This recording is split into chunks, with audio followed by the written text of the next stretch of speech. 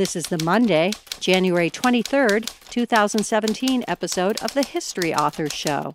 Visit our iHeartRadio channel or subscribe on iTunes to enjoy a brand new episode every Monday morning.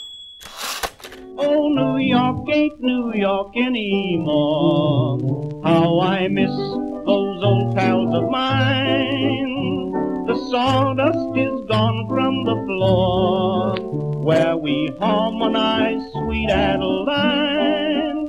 On the east side, west side, things ain't like before. There are tears in the eyes of the regular guys. Oh, New York ain't New York anymore. Our national forests. We cherish their beauty. We marvel at their majesty. We embrace their heritage. But do you know how much we depend on our national forests? For clean air, wood for our homes, and drinking water for millions of Americans. So much depends on our national forests, but now they're depending on us. Trees have been devastated by insects, disease, and fires that burn so hot, even the seeds of future forests are destroyed. The Arbor Day Foundation asks for your help in replanting our national forests, because so much depends on what we do today. So much beauty, so much life, so much that we hold dear. We must act now so that future generations can also depend on our national forests. Visit arborday.org. See what we're doing. See how you can help. Hello and welcome. I'm your host, Dean Karayanis, and this is the History Authors Show on iHeartRadio. Well, winter is upon us, and for some strange reason, I've been thinking about ice fishing. It's not something I've ever done, and as may not surprise you, it's not very big in New Jersey, but I miss walking in the woods. I miss just going out there. Now, there's some woods around where I live in Bergen County, but there's not a lot to do in the winter, so I'm really looking forward to the springing and getting in some camping and all the other great outdoor activities you can have. It's with that in mind that this week our time machine turns on the four-wheel drive as we hike into the Allegheny National Forest, hunting for history. Joining us with his walking stick, Robert Hilliard, author of A Season on the Allegheny. Rob has written on sports, history, and the great outdoors for over 2 decades, including feature articles for outlets such as Upland Almanac, Pennsylvania Wildlife, Pittsburgh History Magazine, and ESPN Outdoors.com. He's formerly a contributing editor with Ohio Valley Outdoors Magazine and contributed to the history anthology Rivers of Destiny. You can pick up his trail online by following him at RobertHilliard_66 on Twitter, or toss him a line at facebook.com/A Season on the Allegheny. Okay, now that we've squeezed into our long johns and laced up those hiking boots, let's strap on our snowshoes, meet Robert Hilliard, and spend a season on the Allegheny. I'm joined on the line by Robert Hilliard, author of A Season on the Allegheny. Thank you for making time to talk with the History Author Show. Well, thanks very much, Dean. I appreciate it. I'm a huge fan of the show. I'm a subscriber on iTunes, and I've been listening. I don't think I've missed an episode probably for almost the past year. I feel a little bit like a stand-up comic on the Tonight Show getting called over to sit down next to Johnny Carson and talk to him. So it's an honor. Wow, high praise indeed. And you left me a review on iTunes too, which is very kind of you, by the way. And I appreciate you joining me today because I've been having some cabin fever here. This is the middle of January when we're going to be airing this and when we're recording this. So I thought maybe I should do some fun winter things. I was thinking about ice fishing, which I've never done before. I was thinking about those old winter hikes that we used to take at Bear Mountain in New York State when I was in the Boy Scouts. And so I thought it'd be a good time to look back at the history of that sort of thing. And A Season in the Allegheny, while not a history book in the traditional sense, it does contain a lot of historical subject matter. It's easy to take these national parks for granted. It's easy to take a national forest for granted. You figure, hey, it must be easy just to let something grow and not build there. So I wanted you to take us back to the dawn of the preservation effort that we reap the benefits of today. You do that in A Season on the Allegheny. So take us back to that, to the birth of our parks and forestry system. So give us an idea of what it was like growing up in Western Pennsylvania and absorbing this legacy right around you. To start off, sort of the dawn of the conservation efforts in the U.S. really started off at, I know, one of your favorite periods of time, around the Gilded Age. And I think what happened was with the westward expansion, of course, the end of the Civil War, relative peace, the completion of the railroads into the West, people started, A, realizing just how big and open this country is that we lived in, and B, at the same time, they were seeing in the eastern United States some of the ravages of, it wasn't so much overdevelopment as it was just cutting every stick of woods in many places. And that goes all the way back to, Walden and Thoreau writing extensively about the detriments that come from overlogging and from development in general and trying to escape to the wilderness. So there was a budding realization, I guess, and it started to take better form into the 1870s and 1880s. There were some things that also, I guess, simultaneous with that, the idea of recreation for recreation's sake started to exist for the first time in U.S. history, and maybe even for the first time in human history, because people had the benefit of a little bit of time to do that, and some people had the benefit of a little money to do that.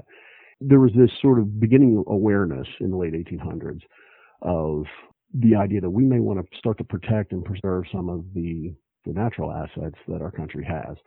One of the first places that it started to happen, and this is, of course, one of the subjects of the book, was with hunters and fishermen also, but really primarily initially with hunters. Teddy Roosevelt, of course, famously at the forefront of that, an avid hunter. Probably couldn't drag him out of the woods most times because they were out in the wilderness or in places that had been wilderness, and then they saw the scars of devastating clear cutting as it was done at the time.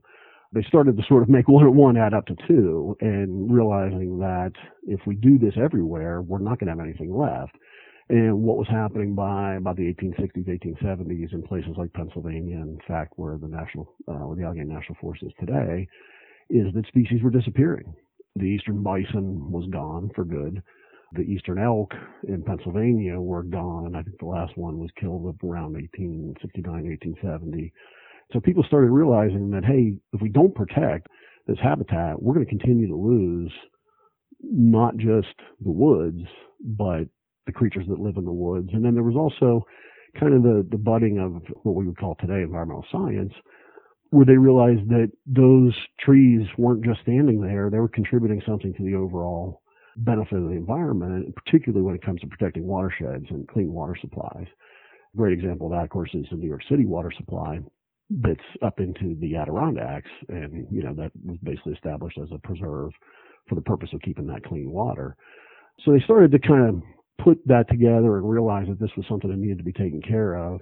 And like any other effort on that type of scale, took a long time to come to fruition. But in 1891, they first passed the Forest Reserve Act, and that was under Benjamin Harrison, who's not particularly a name that most people would associate with anything conservation efforts. Anything? Well, there that, yes.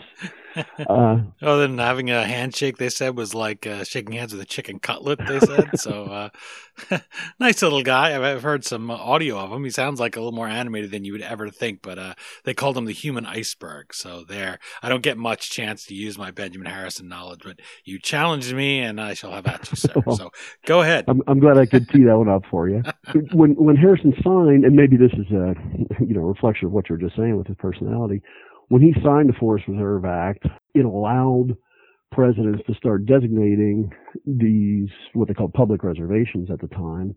It was under the Department of Interior, very similar to national parks. In fact, the very first forest reserve that was designated was an area around Yellowstone National Park, which had already been designated as national park. And it was really almost as a buffer, and the initial thought under Interior Secretary Noble at the time was they were just an extension of the national parks. They had really more of a preservation charge to them. Unfortunately, the initial Forest Reserve Act didn't have any money set aside with it, didn't have any direction or guidance on administration. There were millions of acres designated over about an 8-year window. I think they were up close to 50 million acres have been set aside by 3 consecutive presidents, but they were basically in name only. And I should stress also, this is an important piece of the puzzle, these were all out west. Initially, the idea was to protect these areas that had not been cut yet out west, because, of course, the westward expansion was still underway. There were still people living on the national forest. They had no mechanism to even chase people out if they came in and built a cabin or whatever and said, well, I'm going to live here. So for about 6 years, it sort of floundered along. There was nothing really done with them. In 1897, they passed what was called the Organic Act. That really started to reframe the idea of national forests. First of all, there was some money put into the pot to actually be able to administer them. They started taking a little bit more of an active role in the management of them. They started clearing out some of these people who, from the federal government's view, they were essentially squatters. Now, of course, some of those people were already living there when these forest reserves were designated, and they had quite a different view of the situation. Really started taking a more active effort in establishing these and managing them as national forests. Well, I guess at that time, actually, the term was still forest reserves. I'm getting just a little bit ahead of myself. Yeah, let me interrupt you there for the term so you can make that distinction for us, because there's a distinction between a national forest and a national park. And also you mentioned to me when I sent you the script that we were going to work off of that there's a difference in the spelling between New York and Pennsylvania. So I wanted you to make both of those distinctions for us so that when we do visit out there in the woods, we know exactly what we're looking at. Well, let me take the second one first, because that's the shorter discussion. There's the spelling that's used in New York, the spelling that you see sometimes is Allegany. Sometimes you see it with an H after the G as well. And then, of course, there's the right spelling, which is the way we spell it in Pennsylvania, which is Allegheny. That's how the Allegheny River is spelled, for which all of these things are named, and Allegheny County, where Pittsburgh is housed.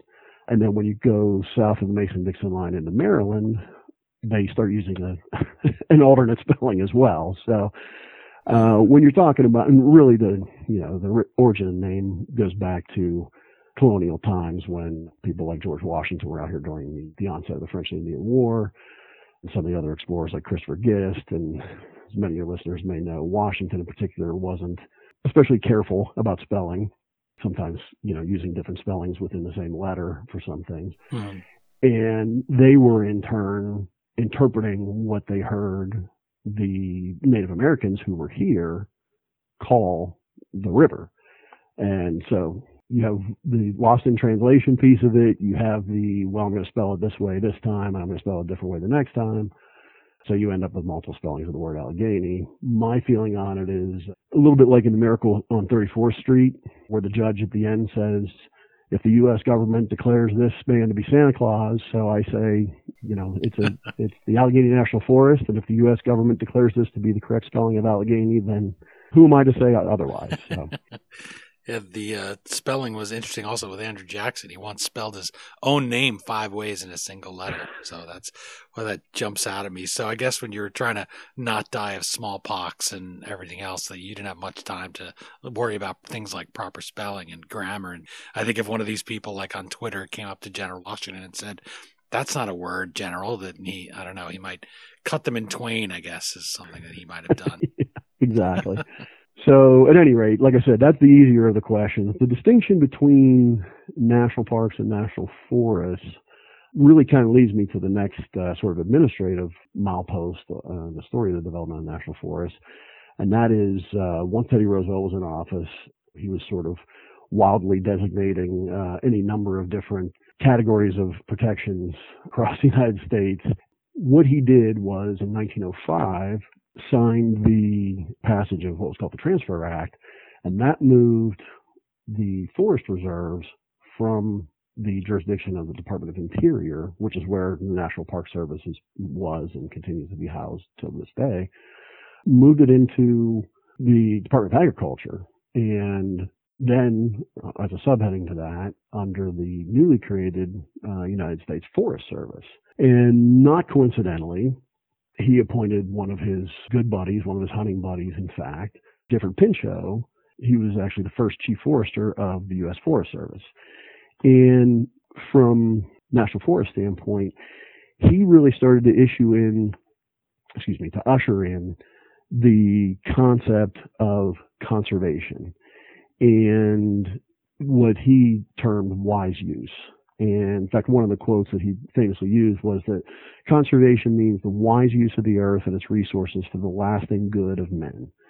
This was really an idea who perhaps its time had come, as again, all this industrial development was happening. He was one of the first people to latch onto the idea that if we, the heart of the word conservation, of course, is conserve.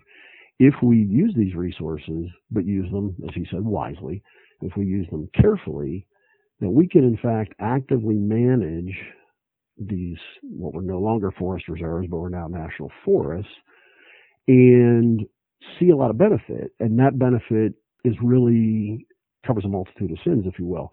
You can get the trees, you can harvest the trees and use them for furniture or for building homes or for paper or whatever, depending on the species of tree and where it's located and so forth. Many uses of wood, of course. So you could use it for that, but not too many trees and not all at once and, a little bit at a time. Again, one of the ideas was to protect watersheds and stream quality. At that time, of course, when we had very little, if any, water treatment in place across the United States, it was critically important because if the water was already dirty by the time it rolled down off the mountain, they were already behind. And then, of course, there were all the potential pollutants that come with urban living and much more so at that time than today.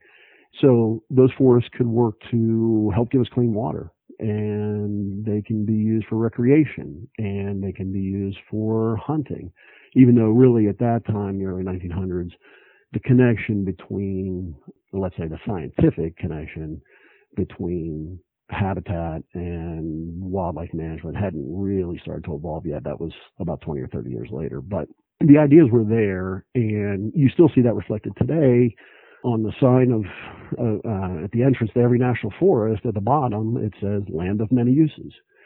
People don't always either understand or make that distinction, but it's a critically important one because the forests, national forests, have been for over 100 years managed with the concept that they will be used, that the resources that are there will be used. The national parks have really more of what I would call preservation direction and management, and that is to sort of keep things status quo. They're managed more for scenic resources, for recreation resources. And I'm not talking about like Valley Forge National Park, although that falls under the same heading. But a lot of the national parks that have forest resources in them have very unique or distinct features. Yellowstone, of course, being the greatest example, and things like Old Faithful and those natural features that cannot be replicated or generated anywhere else. So those types of things tend to fall under the preservation guideline of national parks, again, as opposed to national forests, which are more actively managed. So it's a small distinction maybe in some people's minds, but it is a critical one, and it does, even today, lead to a lot of misunderstandings or maybe even in some cases deliberate misunderstandings. And people want to look at national forests as places that you shouldn't touch and should be kind of a hands-off, I don't want to say management effort, but it's not. I guess it's non-management effort. But that is not and was never the concept from the time that they moved under the Department of Agriculture.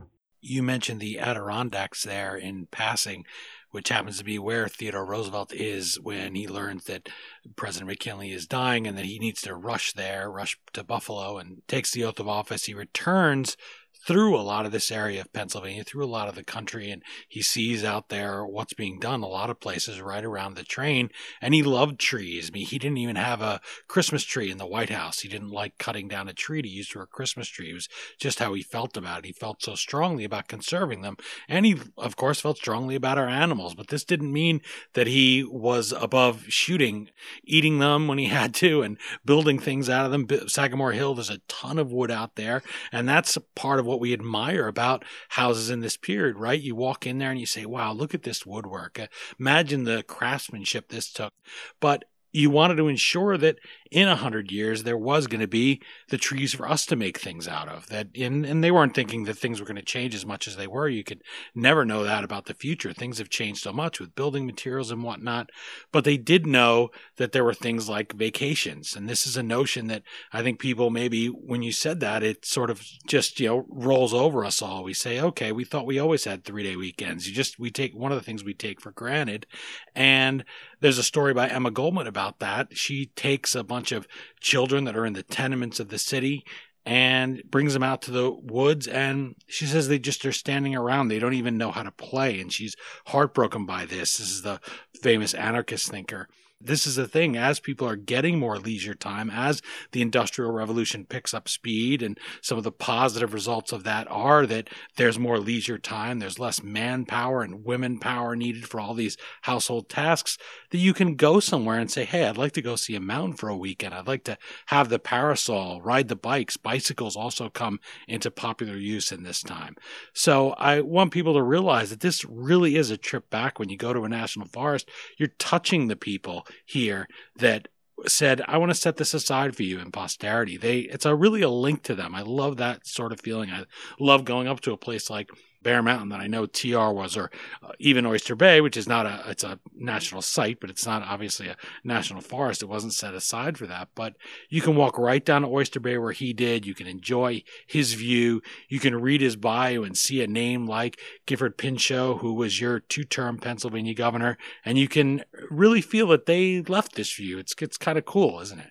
I mean, I completely agree. And one of the chapters in my book was talking about going hunting and using a primitive weapon, in this case a flintlock rifle, to go out into an area that has, now this is not actually old growth forest, and I actually went out and sort of retraced the steps, and I had the 19th century books that were published by two gentlemen, initials E. and Woodcock was his last name, and an earlier fella who I called him Daniel Boone to Woodcock's Davy Crockett.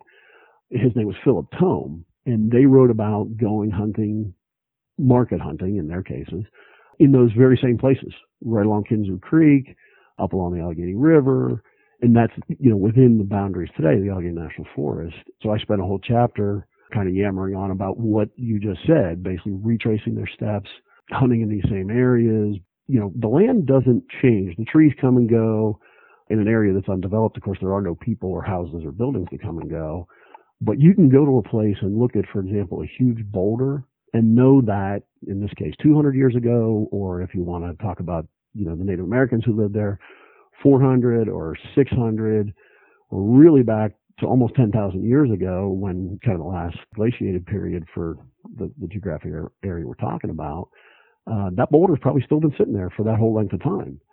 And if you find it a good place or an interesting place to walk up and maybe crouch under it or scramble up on top and stand there and look out over the area, there's an excellent chance that those people 200 or 500 or 3,000 years ago did the exact same thing and stood in that exact same spot. So you can, I guess, to kind of come back around and tie in what you said, you can experience those experiences by virtue of people like Teddy Roosevelt, Gifford Pinchot.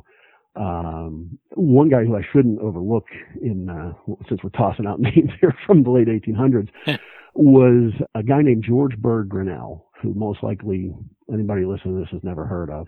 But he was a magazine editor, 1870s or 80s, and he was one of the first people. He edited a magazine, which at that time I think was called the Forest and Stream, precursor to today's famous Field and Stream. he was one of the people who kind of helped get Roosevelt converted to the idea of conservation.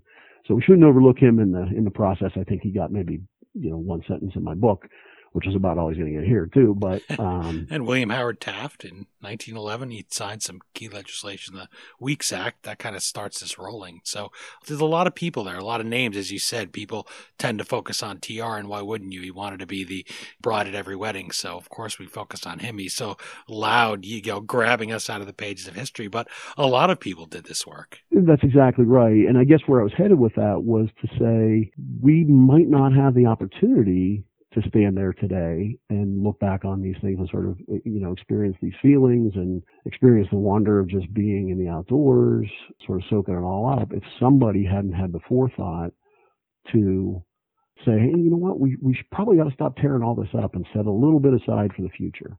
As a result of that forethought, we're able to, 100 plus years later, to enjoy those things, and most likely, our kids and grandkids and many generations into the future will still have the benefit of that. And also the glaciers played a big role in moving some of these boulders. We have one right here in the very northeast corner of New Jersey, not far from the George Washington Bridge. There happens to be this big boulder. There's also one in the town of Glen Rock, big rock in the middle of town. And one of my friends said to me recently, my girlfriend's from Glen Rock, I have to go there. And I said, oh, she's going to show you the rock, and you have to remember to be really impressed with it. And it is an amazing thing. It's been sitting there for, we talked about 100 years, several hundred years to go back to the Native Americans, 1,000. This is something that's been there tens of thousands. When the ice receded, it left rocks behind. And also another role of the forest that I didn't want to overlook that I mentioned to you off the air is, as I say in the Futurama episode, that Bigfoot needs large areas to remain elusive in. He needs those areas that are sort of blurry so that campers can almost think they see him. Theodore Roosevelt himself once had a Bigfoot sighting. I don't know if he was tugging our leg or not. He probably was, but Bigfoot is a crucial part of the ecosystem if he exists, is part of what they say in that episode. So it is a fun thing, though, even if it's just a legend. As you said, who am I to say that it doesn't exist? If we had no forest, a little fun, campy thing like that, Steve Austin would have nowhere to fight under the giant dressed as Bigfoot and rip his arm off. So little things like that. It's so easy to forget that so much of our lore comes from there. Campfire stories. We all know that. We still have the Boy Scouts and the Girl Scouts, and we have so many of those things that if these guys don't do this 100 years ago, those are just more wiped out areas. They're maybe more urban or suburban blight. It's so much a part of us as Americans, and yet it's something that it's easy to forget it's there as a resource because it seems so limitless, and yet it would have been very limited. It might have been gone like these animals that you talked about, the elk in Pennsylvania, if they hadn't had this foresight that you talk so much about in A Season on the Allegheny. That's 100% correct. And really, fast forwarding a little bit, and the elk are actually a great example of that. Well, one of the other things that happened, game management laws started to come into effect. And just as an example here in Pennsylvania Game Commission, which regulates anything that has to do with wildlife management in Pennsylvania, was established in 1895. And if you look across the states that were states at that time, you'll see that there are similar agencies. At that time, it was mostly focused on game management. Today, we would probably use the word wildlife management. But those things started to come into place. And one of the kind of cool things is that people who were hunters were some of the first people to become aware of the problems. And they actually used license dollars, license fees, and then later on just flat out donations to first stop the decline, which, depending on what species you're talking about, what area you're talking about, just around 1910 was sort of the low point of North America, well, I shouldn't say North American, United States wildlife populations. So as all this started to happen, we started to throw the brakes on that, and hunters really kind of went to the forefront of reestablishing these species, or again, allowing them to repopulate, depending on what case might be. In Pennsylvania elk, they brought them in on trains. Now, the actual eastern elk species was gone, was extirpated, as I said earlier, in the late 1800s. But they brought elk from Colorado, I believe it was, on train east and reestablished them, not in the Allegheny National Forest, but just a few miles to the east of it. And there's an elk population in Pennsylvania today of almost 1,000. Just read something very recently here that West Virginia is now reestablishing elk populations. And there are elk populations in Kentucky and North Carolina and Michigan. In the time period we're talking about here in the early 1900s, none of those existed because they had been wiped out in the earlier wave of not just unregulated hunting, but simultaneously habitat destruction. So again, that's just another piece of the story. We're focusing on the trees. Obviously, the book is about a national forest, and I say right at the beginning of the book, you can't escape the trees. They're everywhere, and they're what makes, in my mind, the Allegheny National Forest great. But being a professional biologist, I tend to go to the next step and start thinking and talking about the wildlife as well. And you mentioned about how when these things are gone, you can't just replant them. You can't just replace all that they have there, all that biodiversity, which is a word we have today. They would have been familiar with the concept back then. But an example from here in New Jersey is in the mid 1800s, they hunt the wild turkeys to death. I mean, those were so prevalent once, or so plentiful once, that Ben Franklin wanted to make that the national bird rather than the eagle. He just thought it was majestic. It looks great in a bottle of liquor. Why wouldn't you want to have it as your national bird? Tastes great. In 1977, they reintroduced 22 pairs of them here in New Jersey, and smash cut to today, and it's 23,000.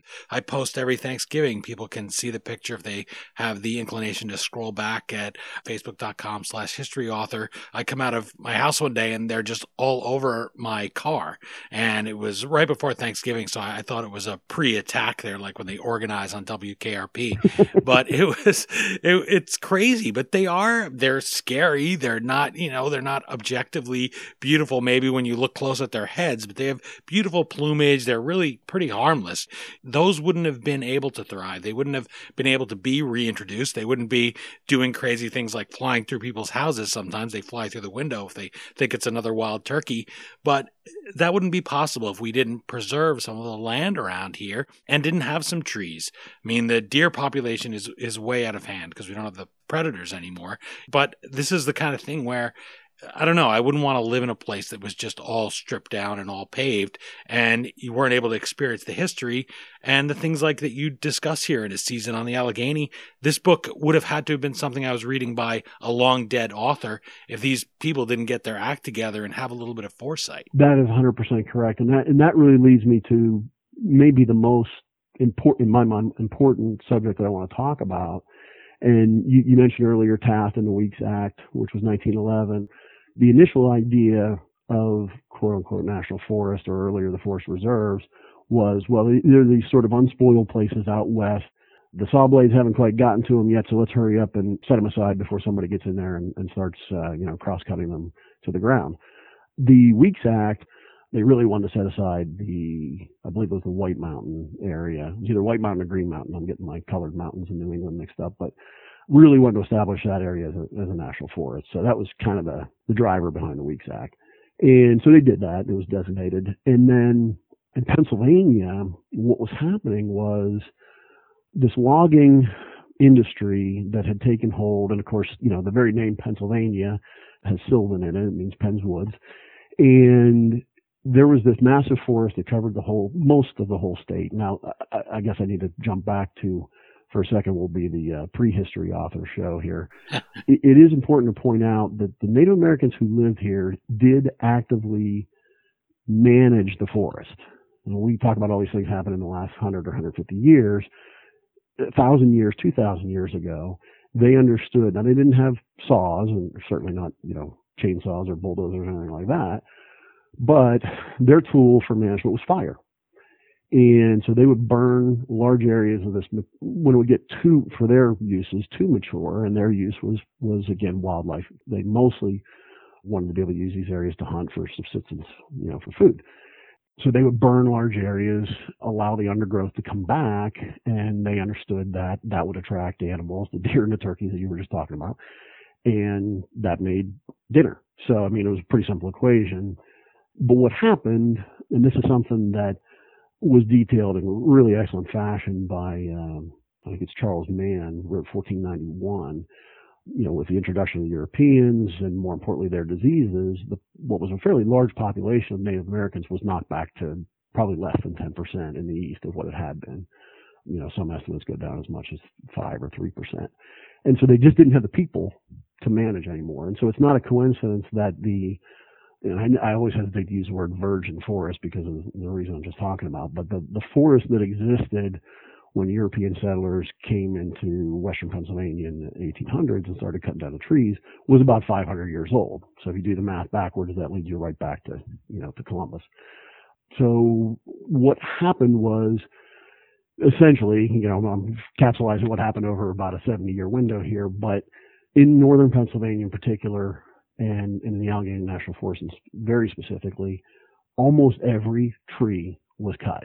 These timber companies came in, they cut all these areas. First, they cut the white pine.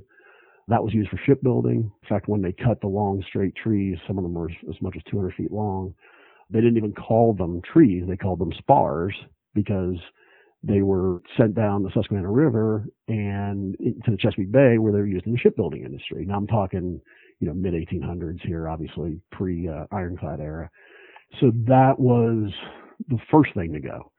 And then when leather usage started really expanding, tanneries became important, tanning became important, and coincidentally, and to the benefit of the people who were in that industry, one of the two dominant species in Pennsylvania's forest at that time, and again, specifically what's now the Allegheny National Forest, were hemlock trees, which are great for producing tannin.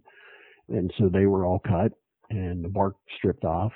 Annually, the Pennsylvania Lumber Museum, which is in northern Pennsylvania, about 40 miles east of the Allegheny National Forest, on the 4th of July, the Bark Peelers Convention. That's where the name came from. So they peeled the bark, used that in the tanning process. And what's funny is at least I would initially conceive that as well. Of course, there were a lot of horse and buggies, so they needed leather for saddles and bridles and all those sorts of things. But what was really happening was, as the Industrial Revolution was taking off into that Gilded Age again, most of the equipment in factories was belt driven. It was those long leather belts that drove the increased demand over that time period for leather and by extension for hemlock to be cut down for tanning. So first the white pine went, then the hemlocks went, and then in the early 1900s, the wood chemical industry came along where they were making methanol and, a variety of other wood chemicals. And then they started making things, what we would consider today to be as insignificant as matchsticks, but there were huge matchstick factories in northern Pennsylvania. And so the long and the short of it is they cut every stick. They cut every branch. There was nothing left. These companies would cut everything and then they would just move on. They would move west. They would move to Michigan or Wisconsin or, Oregon eventually. Like a locust or those giant flocks of pigeons that we no longer have. They're extinct now, but they would just come in, soil everything, shall we say, and eat everything possible and then fly off, So these big thousands, tens of thousands of birds all in one area. So that's sort of what humans should have known better, but they thought that it was endless. Exactly. Supply, like the buffalo. Exactly. Well, and it's funny actually that you mentioned passenger pigeons because there is actually a little town within the area of the National Forest that's called Pigeon, in recognition of the passenger pigeons that live there. But what happened is what you said. I mean, they were hunted, and, sort of the thumbnail story that you always hear about passenger pigeons is, well, they were hunted to extinction. Well, technically that's true, but more accurately what happened was their habitat was wiped out because they lived in those mature forests. And as that was taken away, they had no way they were being hunted simultaneously and they had no way to basically catch up or keep up. So they would keep them from landing. They would bang a lot of pots. Well, the Chinese did this on a much larger scale. The communists under Mao, one of the plans was, well, birds eat grain, so get rid of the birds, and they would bang pans and they wouldn't be able to land and they would die. Unfortunately, it caused a mass starvation, right? Because birds also do things like eat insects. But for those passenger pigeons, one other thing there, just a little animal aside, is they also didn't really reproduce very efficiently in the sense that if they didn't have 300 other birds around watching them, they just weren't in the mood. Exactly. So that's why we weren't able to just, you'd say put a couple of them in a zoo and, try to repopulate them or keep the species going, or even 100. But they just sort of had this bird fetish, maybe you'd call it, or something. I know it shouldn't make light of a mass extinction, but it was just part of the thing. It just didn't mesh very well with a human society that didn't want to just suddenly have birds descending on us like a Hitchcock movie every so often and eating and everything. So, well, to kind of tie that back, they couldn't have those 300 other pigeons watching them if there wasn't a big enough stand of forest for them all to be in. My guest is Robert Hilliard, author of A Season on the Allegheny. You can find him online at the Twitter handle RobHilliard_66 or Facebook.com/A Season on the Allegheny. And now you all know exactly how Allegheny is spelled in that Facebook handle, by the way. Once there, you'll enjoy his musings, including hints about his upcoming novel due out later in 2017. It's a Civil War tale of a former slave turned Union spy. Dave Wolf of the Midwest Book Review wrote of A Season on the Allegheny, quote, "The parts of the book that intrigued me most were the hard-fought battles over the use of the forest. Hilliard leads you step by step through those battles that have ensued over the 500,000 acres of wooded land. He also brings you along on hunts for pheasant, grouse, deer, bear, and waterfowl. Hilliard's research is nothing short of excellent, and I would consider this a wintertime must-read," unquote. The idea of winter makes us think of heavy clothes, right? So that's a seamless segue there into the iconic Pennsylvania tuxedo. People may not know much about it until they read a book like A Season on the Allegheny, but they've certainly seen it. Tell us briefly, what is it and why is it so important to you out there in Western Pennsylvania? Well, the Pennsylvania tuxedo is, I guess, literally and figuratively near to my heart, at least when I'm outside. I imagine most of your listeners are familiar with Woolrich Company, which was founded in 1830 in northern Pennsylvania, more north central Pennsylvania, east of the Allegheny National Forest. And they build themselves today as the original outdoor clothing company, which is pretty accurate. They were founded to provide warm clothes to loggers, or what the term that was used at the time was woodhicks, that were cutting down all the trees across the state. And that was really the genesis of the Woolrich Company. As time went on, as I said, a lot of those loggers picked up and moved west, but another crowd that sort of emerged was hunters. Pennsylvania today is in the top 5 states in terms of the number of licensed hunters in the U.S., but for many decades, it was number one. There were more licensed hunters in Pennsylvania than any other state. And sometime in the early 20th century, Woolrich kind of latched onto this idea that, hey, this market's growing. How about if we make something specific for them? They already had a pattern that they refer to as their classic plaid, which is, and again, like you said, everybody may not know it, but you've all seen it. It's the red with sort of a black check over it. So they took that pattern and made it into an incredibly heavy and warm and durable coat that became known, not very imaginatively maybe, as their classic hunt coat. Then they went a step further and they made a hat that looked exactly the same.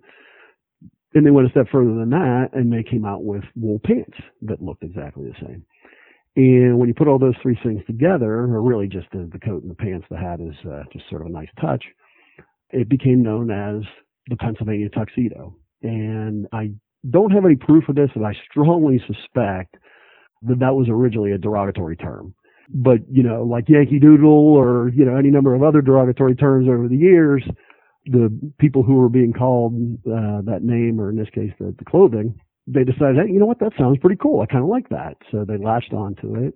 It was funny in the book. Part of what I did was travel around to, I described myself in the beginning of the book as sort of Scarlett O'Hara of the forest, where I relied on the kindness of others to help me out throughout this process. So I was staying at different hunting camps as this was going on, and I really wanted to write about the Pennsylvania tuxedo. And I have a Woolrich jacket, but not the pants, my waist size at the time being a limitation. But I wanted to talk about the Pennsylvania tuxedo. So we went up, I was staying at a friend's camp, and there were about 8 or 9 guys there. And we got up for the first morning of deer season. And I came walking out, and there was another one of the guys a little bit older than me in the camp, and he had the full Pennsylvania tuxedo. He had the pants, didn't have the hat. In Pennsylvania, now you're not allowed you have to wear a safety orange hat. Yeah. But he had the coat and the pants, and I pointed at it, and I started to say, hey, that's and he goes, Pennsylvania tuxedo, like as proud as could be.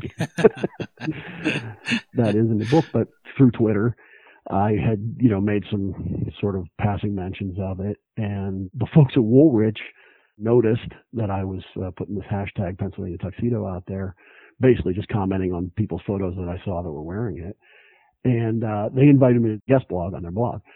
So they posted it earlier this fall, and the guy contacted me a few weeks after, and he said, that is the most popular blog post we have ever had. Wow. There is now a craft beer called Pennsylvania Tuxedo, in concert, I guess, with a brewer called Dogfish Head Ale. Sure. Very good. They have a batch that they do, I think, every fall. It has spruce tips or something in it. Not hemlock, which is probably a good choice to keep their clientele alive. Yeah. And it became so iconic, in fact, that there is actually a full Pennsylvania Tuxedo donated by Sid Caesar that is on display in the Metropolitan Museum of Art in New York City. So it rose to the level, at least of pop culture, to where somebody thought they should probably enshrine it in a museum. You said about the Pennsylvania Tuxedo being originally probably derisive. It reminded me more presidential trivia of Martin Van Buren. You were talking about the white-tailed deer. His faction in the state of New York before he's president, before he's in Washington, they derisively called them the bucktails because they said, oh, they run away from a fight and you just see that white tail. And so they adopted that. And so it ties very nicely in there with our deer story. I would have thought they might have gone with something making fun of his sideburns, but what's to make fun of? He has glorious sideburns, mutton chops. Those mutton chops, I want them to come back. Why won't they? I don't think my wife would let me go that route. But what I was going to say about the bucktails is one of the Civil War regiments that was raised in northern Pennsylvania. Again, this very sort of hunting rural area was very proudly called the Bucktails. And in fact, you can see a monument to them today. I believe that's in Emporium, PA, which is just maybe not even an hour east of the Allegheny National Forest. Mm-hmm. So anyway, I've seen pictures from the early 1900s of what is now the Allegheny National Forest. And in particular, one area along the Clarion River, which is now designated a National Wild and Scenic River. And when you look at these pictures from about 1917 or so, the people who lived at that time, if you said, we're going to designate this a wild and scenic river, they would have probably literally laughed in your face because there's not a stick, there's not a tree, it is just dirt hillside. And the only way that you can tell you're actually looking at the same area is, of course, the river itself in the photo and a couple of huge boulders on the hillside, which remain there today, naturally enough. And so you can say, well, I'm looking at the same place, but you couldn't conceive it because there were no trees. So when they proposed the Allegheny for designation as a national forest in the early 1920s, there were newspaper editorials, people just deriding it, and they called it the Allegheny brushland. They said, yeah, you can't call it a forest. There's no trees. Maybe we'll call it the Allegheny brushland. Maybe we'll call it the Allegheny desert was another suggestion. But what was beginning to happen was, again, this concept that, okay, yes, there are no trees. We recognize that. But if we set this area aside, maybe they can return. And you said earlier, there are too many deer. That is as loaded a political discussion in Pennsylvania as any statement you can possibly make. Now, there are certainly places that is 100% correct, and just not that many years ago, the Allegheny National Forest was one of them. But in the early 1920s, there were no deer, virtually. There were very few, but there was no food for them, so they moved on to other places. In a lot of cases, they moved on to farmers' fields that were nearby or relatively nearby. So when the deer disappeared or thinned to a very small level, the trees were able to start recovering. And I think a really important piece of that, the Civilian Conservation Corps, CCC, they started allowing the forest to recover. And then as it recovered, these species started coming back in. Allegheny National Forest was designated in 1923, hardly any forest at all at that time. By 1928, when I was doing research for the book, I saw letters from the Pennsylvania Game Commission saying, there are too many deer here. They're browsing down the trees that we're trying to recover. And I always want to say it's funny. It's not really that funny. But every decade from then until now, you can find reports and letters and newspaper editorials and, of course, today, blogs and websites saying, the Game Commission says there's too many deer. I don't think there's enough deer. Many of those people saying that are hunters because, of course, they want more deer for more opportunities. Others are people who, just like to see deer or like them in their yard or whatever. So maybe they don't have shrubs that the deer come and eat, so they don't, they like the deer a little better than the guy next door whose shrubs eat. Ron Kuby, the lawyer, civil rights lawyer, says they're Agent Orange with hooves. So that's what. I'm of the opinion that there is no more destructive animal in North America than the white-tailed deer. First of all, the population, the geographic spread of that population, which is most of North America, the volume of food that they consume in a day and the types of food that they consume, you'd be very hard pressed. And like I said, I'm a biologist, so this is something I looked at over the years. I don't know of another species that is more destructive to the landscape, I should be a little bit more specific, than the white-tailed deer. So it was kind of good news, bad news that at the turn of the century that there were no deer, or very few deer in the Allegheny National Forest, because that is what allowed it to start recovering. But then it's become a virtually a perennial battle every year since then. What is the right level? Should it be X number? Should it be this number? And of course, for whatever reason, those deer just won't stand still so that you can go around and count them and say, oh, there's too many here, or there's too few here, whatever the right answer may be. But yeah. And there were glasses and stuff, so they're disguised as multiple tribes. Exactly. But you can't.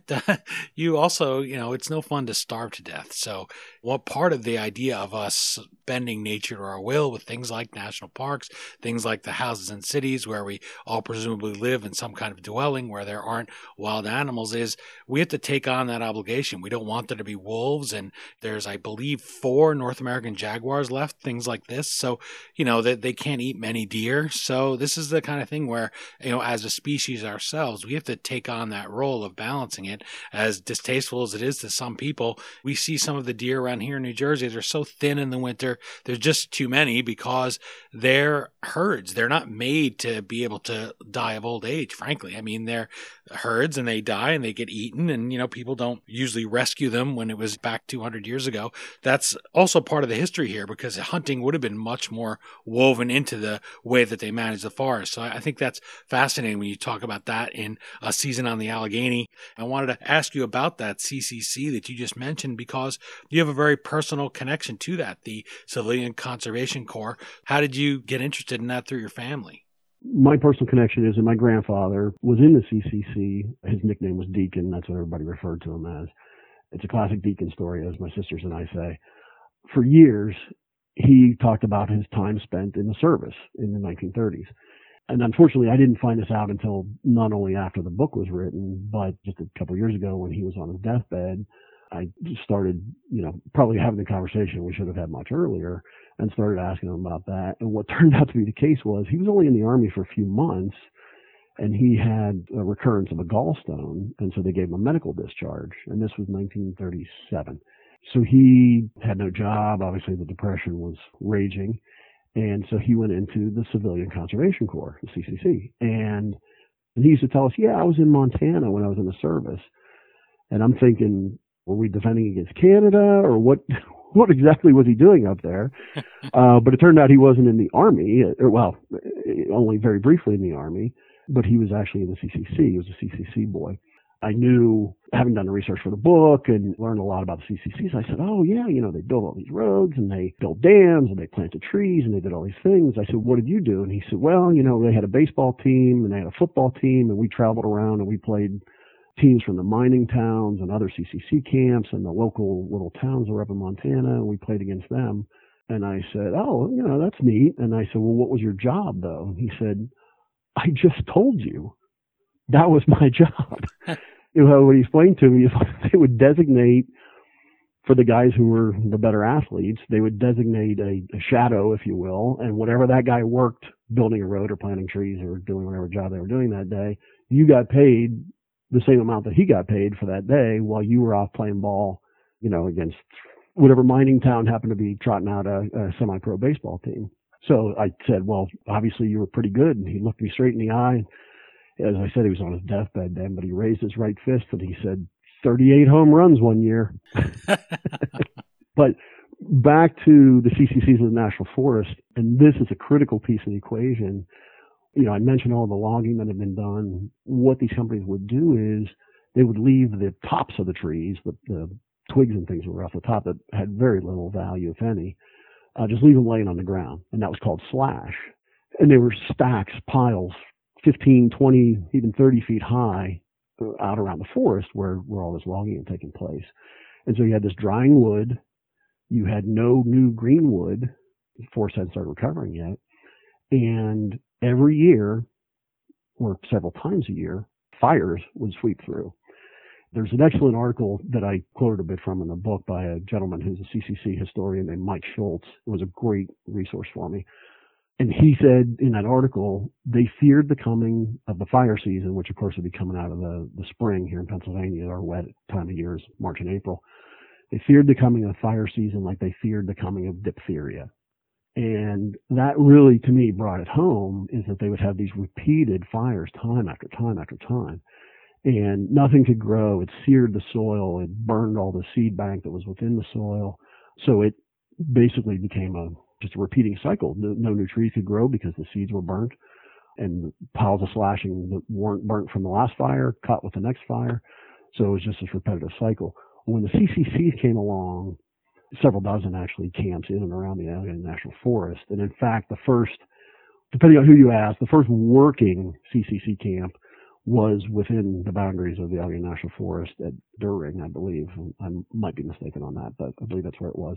Now, there was one in Virginia that was sort of technically the first one, and I know FDR went and sort of kicked off the program, but Pennsylvania thinks they're right about everything, including the expelling of Allegheny. They will tell you that the first truly working CCC camp was within the Allegheny National Forest. But the most important job that those CCC boys had was fire suppression. Yes, they planted trees, and you can still see some of the pine plantations that they put in today. I talked about that a little bit in the book, about walking through one of those, and you can tell them because they're perfectly straight lines, nice little grid, typical government job. But the most notable thing that they did in these cut over eastern forests was to suppress fire. And once they were able to do that, that really then allowed the full regeneration of the forest. Of course, that led to all the things we talked about. The animal species came back afterwards. One of the really cool projects that I liked from a wildlife biology standpoint was they actually did inventories. They had so many of these young men out there that they would stand them fingertip to fingertip, and they would have them walk through a patch of forest, maybe 5 acres or 10 acres, and they would say, inventory every animal that you see as you walk along. And so they have these great counts. So we know very specifically in the 1930s, in a particular patch of woods, over, let's say 5 acres, there were X number of deer, there were X number of gray squirrels, there were whatever animal species it might be. Not one turkey, by the way, not one wild turkey, interestingly. Many, many ruffed grouse, which is an early successional species. It likes young forest, which is, of course, what they had then. Turkeys tend to like a little bit more mature forest because they like to roost up high where things can't come and grab them at night. Their return was, a few decades later, but the critical contribution of the CCCs in the eastern forests, it's not one that you would think of typically because you associate FDR's tree army, right? You think of them with tree planting, and one of Pinchot's projects, or when he ran for governor of Pennsylvania, one of his slogans was "Get the farmers out of the mud." And his second term as PA governor was during the Depression. He used the CCCs to do some of that, improve roads and better roads and get the farmers out of the mud. But that fire suppression was the last link in the chain that allowed true forest recovery on a broad scale to happen. An important topic from your book that I wanted to make sure we gave you a chance to touch upon is the Kinzua Dam. We talked about native peoples and we talked about their husbandry of the land, using something like fire to clear out the brush to maintain the forest. This is something that we suppress very much today, and eventually the forest decides it's going to have a fire, and it's much more devastating than these sort of control burns. We don't have them on the scale that they did. Of course, there's also a lot of houses and things like that. There's a much larger population. But this story of the Kinzua Dam, I thought about it when you first talked about those people that said, hey, we're already living here, and you're going to declare this now a national forest and say that it's a resource for future generations. Well, we're kind of living here. So that was a tough thing for them. And this Kinzua Dam on a much larger scale. This is something that Johnny Cash sang about. It's during the John F. Kennedy administration when it starts getting built, I think 1960. So tell us about that. How are these people displaced when they decide to build this dam, and why do they feel that building the dam was more important than respecting the people that already lived there? The Allegheny Reservoir, which is created by the Kinzua Dam, I knew it from the time I was a kid. We used to go there. There are beaches. You can go swimming, go boating. It is the central recreation feature of the Allegheny National Forest. It draws the most visitors every year. It's the biggest attraction in terms of numbers of people who go there. So I knew the Kinzua Dam growing up, from the time I was a toddler, but I never knew this story until I started doing research for the book. And what happened to capsulize it was the Seneca Indians were sort of the Western piece, the western end of the longhouse, as they used to say, of the Iroquois Confederacy, the sort of loose Native American government that covered the Mid-Atlantic and New England states. The Senecas lived there. There was an individual war chief named Cornplanter who actually sided with the British during the Revolutionary War, but after the war, instead of wanting to continue to fight, he decided to make peace. He negotiated a treaty when Washington was in office. It was the Pickering Treaty, 1794. It was signed, and it essentially deeded about 30,000 acres of property along the west edge of the Allegheny National River. Of the Allegheny River in that area as a Seneca reservation, with language to the effect that the United States will never claim ownership of this property. For about 120, 130 years, they lived there very peacefully. Cornplanter, of course, died, was buried there. One of the important, from a Seneca standpoint, locations very close to where Cornplanter's gravesite was, he had a half-brother named Handsome Lake, and there was a regeneration of the Seneca religion based on an experience that Handsome Lake had in that area. So that was a sacred site to them. Beyond the fact that they were living in and around that area, right next to the river were some really critically important locations for the Seneca. So, like I said, fast forward 120 years, in the early 1900s, there were a series of really devastating floods that came down the Allegheny River. And people may know or may not, but the Allegheny, along with the Monongahela, are 2/3 of the three rivers around which Pittsburgh is formed. The Allegheny and Monongahela flow together to form the Ohio. And that's the site of, well, when I was growing up, Three River Stadium, hence the name. So there were a series of floods that hit downriver and in particular hit Pittsburgh. And so flood control started to become a really serious topic. And I'm talking about a half dozen floods over about a 20-year period. And then finally, one of the most famous floods in the history of Pittsburgh, which really kind of was the straw that broke the camel's back from a government action standpoint, was the 1936 St. Patrick's Day flood, in which about half of the downtown flooded. So people had already been making noise saying, well, we got to do something, we got to do something, we got to do something. So they turned loose the Army Corps of Engineers, and the engineers started doing their ciphering. And they came up with three potential solutions, all of which involved capturing the water on the upriver section of the Allegheny. One of those was to build a series of dams along the upper part of the river, along with a kind of a diversion channel. The second was, which was kind of incredible to me, they talked about building a channel that would divert floodwater from the upper Allegheny into Lake Erie, which is like 60 or 65 miles to the west. That would have been some engineering feat, although I guess, when you think about it, they did something similar in Florida when they, in the 50s, when they were trying to drain the Everglades, which of course in the 90s they went back and undid. But the third solution was to build a very high, in fact, to be precise, about 179 feet high dam just upriver of Warren, Pennsylvania. And doing so would necessarily flood, I think there were 6 small towns along there and about 10,000 acres on the west bank, about 10,000 acres of the Seneca Reservation, including Cornplanter's gravesite and Handsome Lake's religious site. The Seneca, naturally enough, fought it. Some of the local towns did initially, until another pretty severe flood came along in the 1950s and damaged really everything along the whole length of the river. And at that point, it was pretty much only the Seneca who were trying to argue against the dam. And they pushed for the alternative solutions, but of course those turned out to be more costly and would have resulted in taking more property.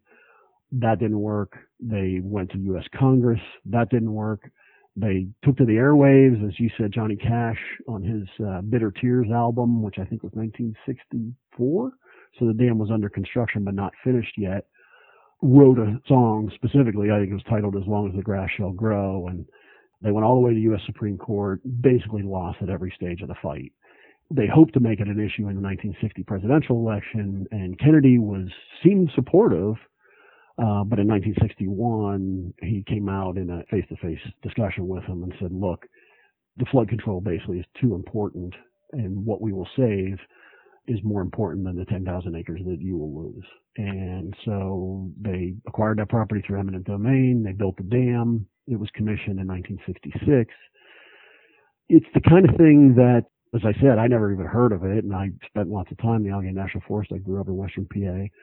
But among the Seneca, it has left, maybe the album title Bitter Tears is appropriate, because it has left very bitter feelings, even to this day. Every now and then you see a newspaper article crop up, particularly in the papers in Western New York or Northwestern Pennsylvania, someone from the Seneca Nation sort of making a reference to that, and that it's still a painful decision and a painful impact on their tribe. Was it worth it? Was it justified? Unquestionably has saved billions of dollars in damage over the years. It has certainly saved lives, because, people were killed in each of these flood incidents. I know when Hurricane Agnes came through in 1972, there was very severe flooding, but it would have been far worse had the Kinzig Dam not existed. And again, in 2004, when Hurricane Ivan came through, the Allegheny River flooded quite badly, almost up into Heinz Field, while University of Pittsburgh was playing a football game.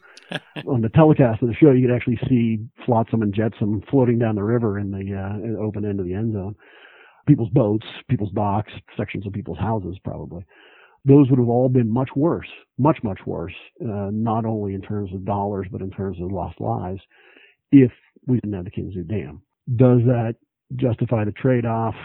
I'm not the person to answer that question, but it's an interesting one to ponder, for sure. Well, Rob, if this were a real hike, this would probably be about the time we'd head into a cabin for a stiff belt of the sauce, maybe one of those tuxedo beers. So I'll ask you one final question. Places like the Allegheny National Forest, they're part of our heritage and our history. Not always great history, as you just said, these trade-offs that people have to make, often make for other people. But when readers take this walk with you in a season on the Allegheny, as I just have, what do you hope it'll tell them about how they can get involved, how they can do more than just sort of drive by these national forests or through these national parks from their car on the highway? How can they ensure that they take this legacy that they inherited from men like TR and Taft and Pinchot and be one of those small people that we were mentioning earlier, guys you never heard about? They may never hear the name Robert Hilliard unless they pick up your book in 100 years, but you play a role here in trying to preserve it. So what can listeners do to support this national treasure and this place that really is something we do want to conserve? This is our kind of our national backyard here. We need to be able to go there. We want to be able to play, but also a backyard in the sense of the old days where it's somewhere we really need for fresh water and to have grazing and all these other things. So have at it. What do you tell people? Just 2 words: get involved. I like the phrase that you just used. It's sort of our national backyard.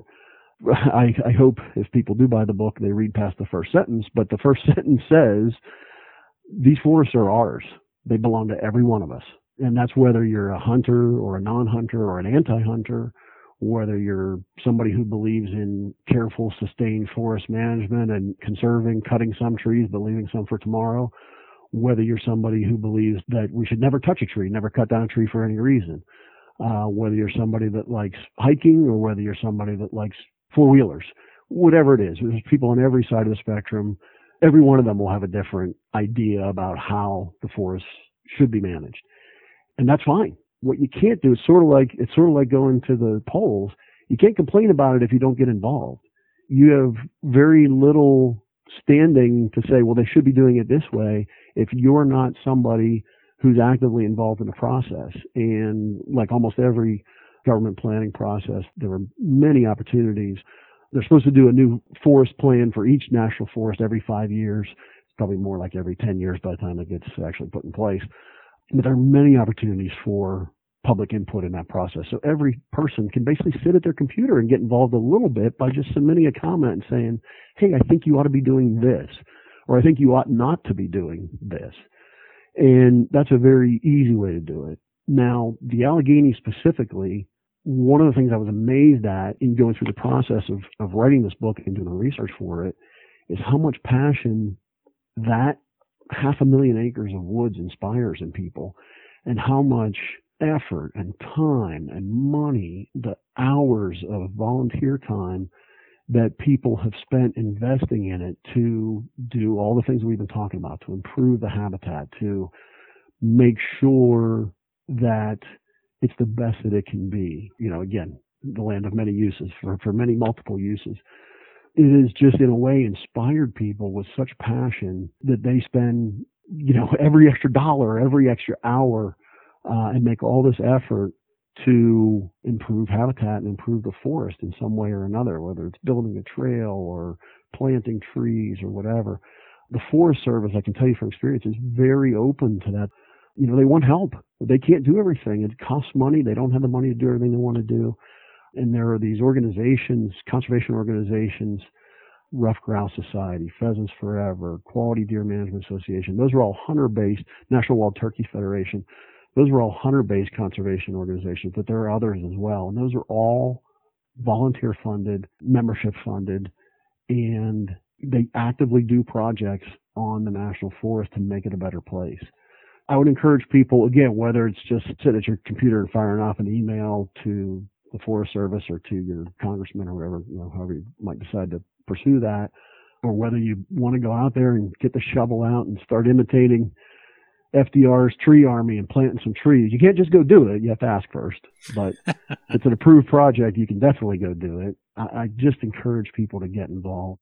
And if you don't want to get involved, at a minimum, go there. Go see it. Get out of the car and just walk around a little bit. Just sit and listen or sit and look, sit and watch and experience all those things that you were talking about earlier about just going out into the forest and enjoy it for a little bit. Because if nothing else, you'll get a little bit of appreciation for the benefits of having conserved those lands for well over a century. Well, Robert Hilliard, author of A Season on the Allegheny, thank you for joining us today for this look at the history below our feet when we visit one of these national forests or on the highway they're zipping by. I keep picturing driving from New York up to Montreal. You drive through so much of that Adirondack forest, you know, you just see it there, but it's easy to forget when you're zooming by that it's playing a very real role in our lives. Every glass of water that we get there in the city, it plays some role in it. So it really is important. This was a fun one for me to do. I like to think about that, being out there in the woods, especially here in the cold when sometimes I wake up in the middle of the night. I wish I had a Pennsylvania tuxedo. I'll look forward to catching a sight of you in the woods next time we're tracking Bigfoot, and I hope you will come back and talk with us about your novel when it comes out later this year. I will absolutely look forward to it, Dean. It's been a pleasure, and I certainly hope I've upheld the standards of all the wonderful authors that you've had on the show prior to me. Again, the book is A Season on the Allegheny. As always, you can find the Amazon link to purchase your copy at historyauthor.com. And we hope you will click through there. Or you can click through the Amazon banner on our homepage for all your online purchases.